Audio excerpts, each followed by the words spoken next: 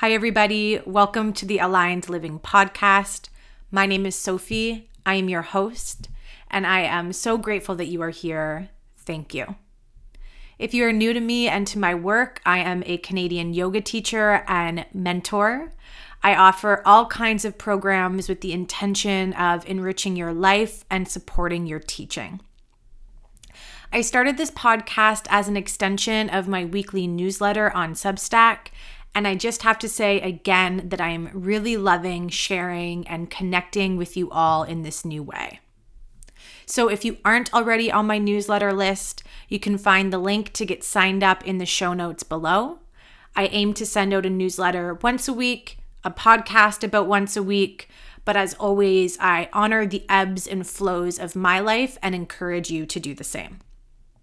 So something that I've been exploring lately in my own personal life is this idea of knowing when it's time to leave, whether that's a friendship, a relationship, a project, or a career, knowing when it's time to leave.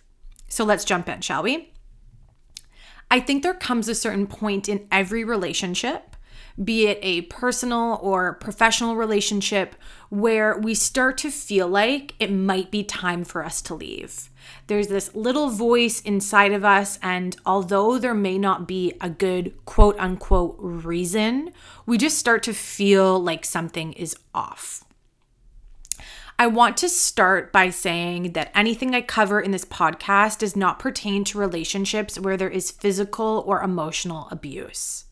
If you are experiencing abuse in any way, I encourage you to research local support systems so you can navigate this situation with the assistance and expertise that you need to keep yourself and anyone who else might be involved safe.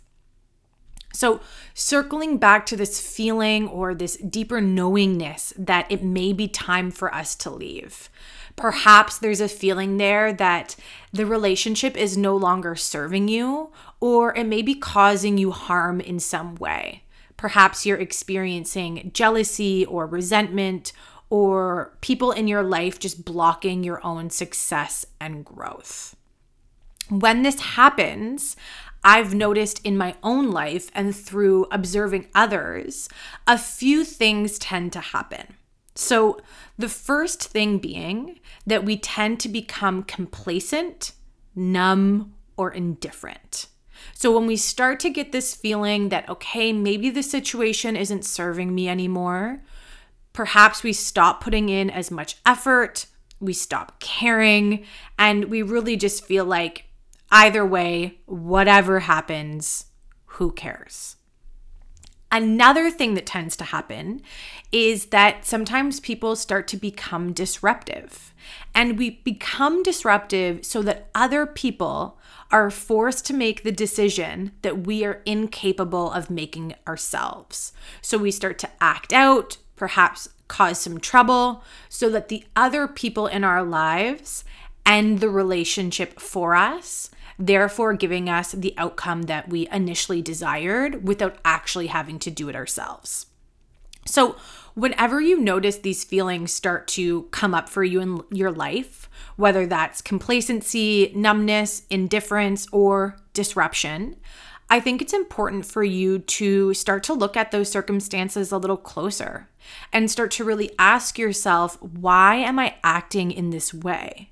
And is there some part of me that doesn't want to be here anymore? And start to sit with and explore that a little bit further. Now, with that being said, I think it's important for us to think about our attachment styles when it comes to ending a relationship of any kind. Our attachment styles, which I'll talk about in a moment, can dictate our tendencies in certain situations. So let's look at attachment styles through the lens of romantic relationships. I'm not an attachment style expert, a therapist, or a relationship coach, but I will do my best to really clearly define the 4 main attachment styles for you. Starting with secure.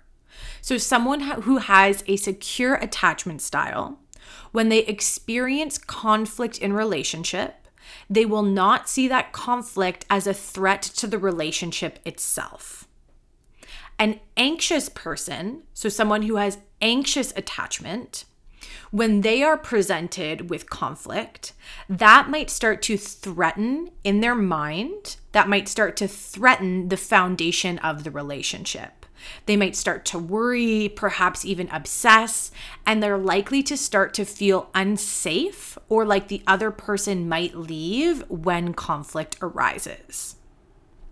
An avoidant attachment style person, when they are presented with conflict, tend to turn away, run away, numb out, or just kind of check out of the situation altogether because the discomfort of sitting with the circumstance at hand is too big.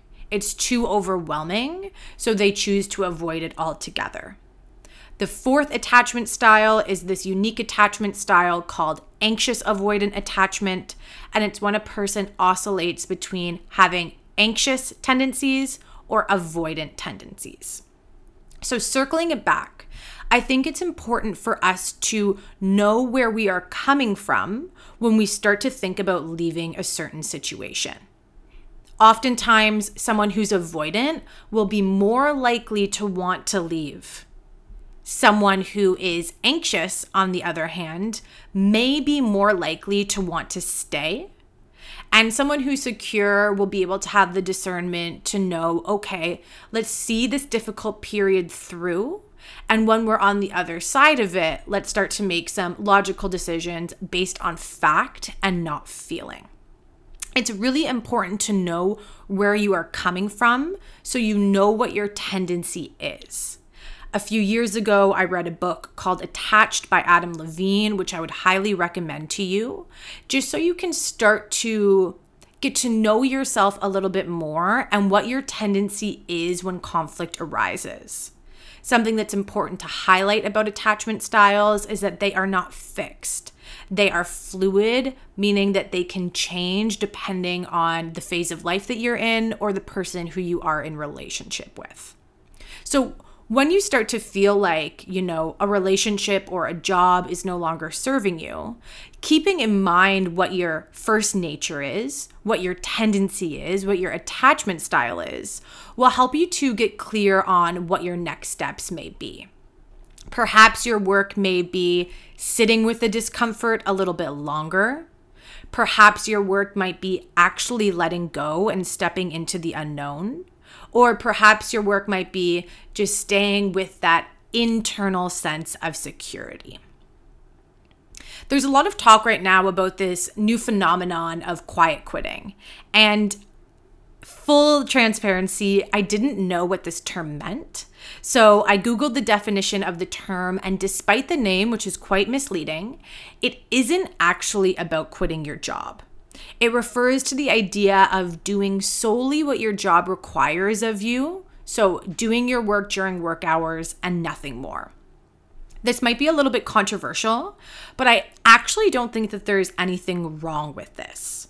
Personally, I see work as a means to an end as long as we live in a capitalistic society. So what I mean by that is that we need to work so that we can make money, so we can put food on our table and a roof over our head. Not all of us have the immense privilege of doing work that we love or work that we are inspired by. Not all of us have the privilege of doing work and being not concerned about how much it pays us. Many of us do need the money that we generate through our jobs so that we can continue to give ourselves this feeling of safety and security and provide for ourselves and our family and friends. So, coming back to this idea of quiet quitting, I think it's important for us to acknowledge when we go beyond that idea of quiet quitting, so just doing the bare minimum because we need to work to get by, and just start to give up altogether. To me, when we start to give up altogether, whether that's in a friendship, romantic relationship, or job, that's a sign to me that it is time to leave and that you should start looking for some other opportunities. Now, this begs the question of why do we stay? Why do we stay in jobs and relationships and friendships when we know that they are no longer honoring or serving our greatest good?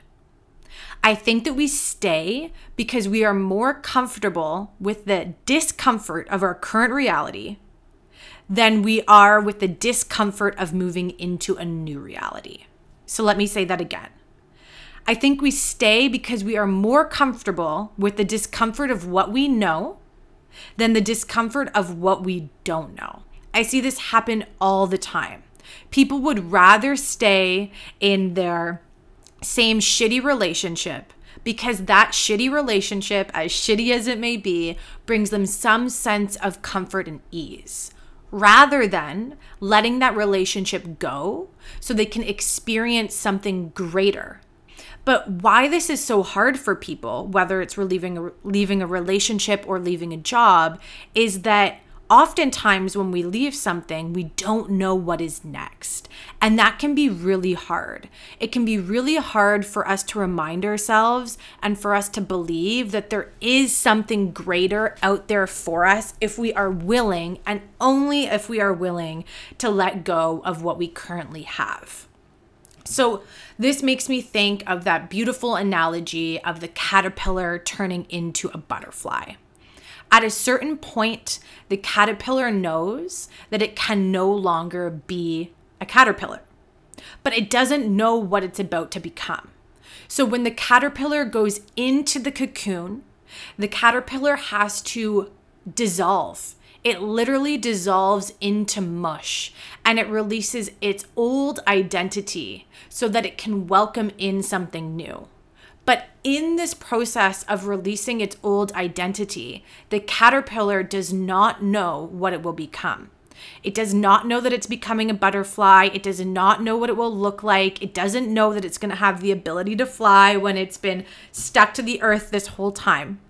So even though there is something so much greater on the other side, we have to get comfortable with this idea of sitting in the not knowing.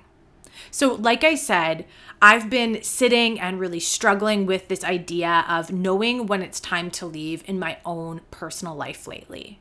And something that's brought me a lot of relief is finding my way back to my meditation cushion. Because when I sit on my meditation cushion every day, I am reminded to come back to my breath and to sit and be with the present moment. In the present moment, there is no suffering. There is no suffering because there's no projection to the future and there's no rumination on the past. There just is this moment here. And when you're able to be with this moment right here, there is no pain. Even if there is feelings of sadness or anxiety or upset of any kind in the present moment, there's no pain because you are fully immersed in that feeling or emotion, and you're not able to write any kind of story about it if you're present with it. We can only start to write stories when we're in a place of present thinking or past reflection. In the present moment, I said present thinking. I meant future thinking or past reflection. When you're in the present moment, all you have is here and now. So when we're going through something in our life where we're starting to feel like, okay, it may be time to let go of this, I encourage you to come to your cushion. I encourage you to practice breathing and practice being with what is. I encourage you to expand your capacity of sitting with and through discomfort, because it is those small moments each and every day that will give you the courage and the strength and the belief in yourself that you're able to take a greater leap in other areas of your life. Sometimes we hang on to what we have because it's all we know. And this is where it can be really helpful for us to call in expanders. So people who show us that another way is possible. If you have people in your life who are in a loving, committed, beautiful relationship that you look up to, try to spend time around them to remind yourself that that is possible for you too. If you have people in your life who genuinely enjoy what they do, spend time around them, ask questions, see how they were able to get there and cultivate that for themselves. And while your journey will always be unique to you, know that just by witnessing their experience of being with joy, that will mirror to you that is possible for you as well. So, like I said, we can really grip to what we have. And this whole life is just a practice of releasing that grip, of opening our palms and allowing life to give us what is always ours. So what I mean by that is if we're willing to soften our grip and open our hands, what is for us will not pass us by. What is in your highest good is coming for you, even if it doesn't look the way that you think it will look. We do not know what we are becoming. And that is at the same time so scary and so beautiful. So if you're starting to feel like, okay, it might be time for me to leave, get on your mat, practice being with what is, engage with the present moment, receive the wisdom and the grace of the present moment, and know that bit by doing this, we can start to soften our grip. We can start to open our palms so we can receive what is truly meant for us, what is in service of our highest and greatest good. I hope this was helpful for you today. If you're navigating or grappling with this idea of leaving a situation that is no longer serving you, I'd love to hear from you. Get on my newsletter list so you can drop a comment in the comment sections below. And I'd love to hear your comments. I aim to always respond. Know that you have the strength to sit with what is challenging. And on the other side of challenge is so much grace. Chat soon.